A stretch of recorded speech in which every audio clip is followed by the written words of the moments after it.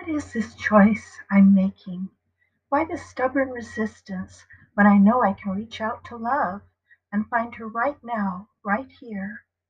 What keeps me from doing that? What keeps me from drawing near to my father, mother, to what's dear to me? Nothing, nothing can separate me from love.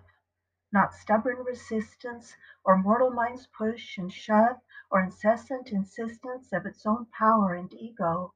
Love is here, I know, tenderly enfolding me in her arms, even as I type, and no foe, neither immortal life, nor death, nor what's now, nor what's ahead, nor what's past, nor what I dread, nor what's high or in the deepest bed, neither the foot nor the head, nor feeling a lack of food or overfed, neither what follows or what led, neither what's read or said, Alpha or Zed, separates me from the all that is good and mine to claim right now.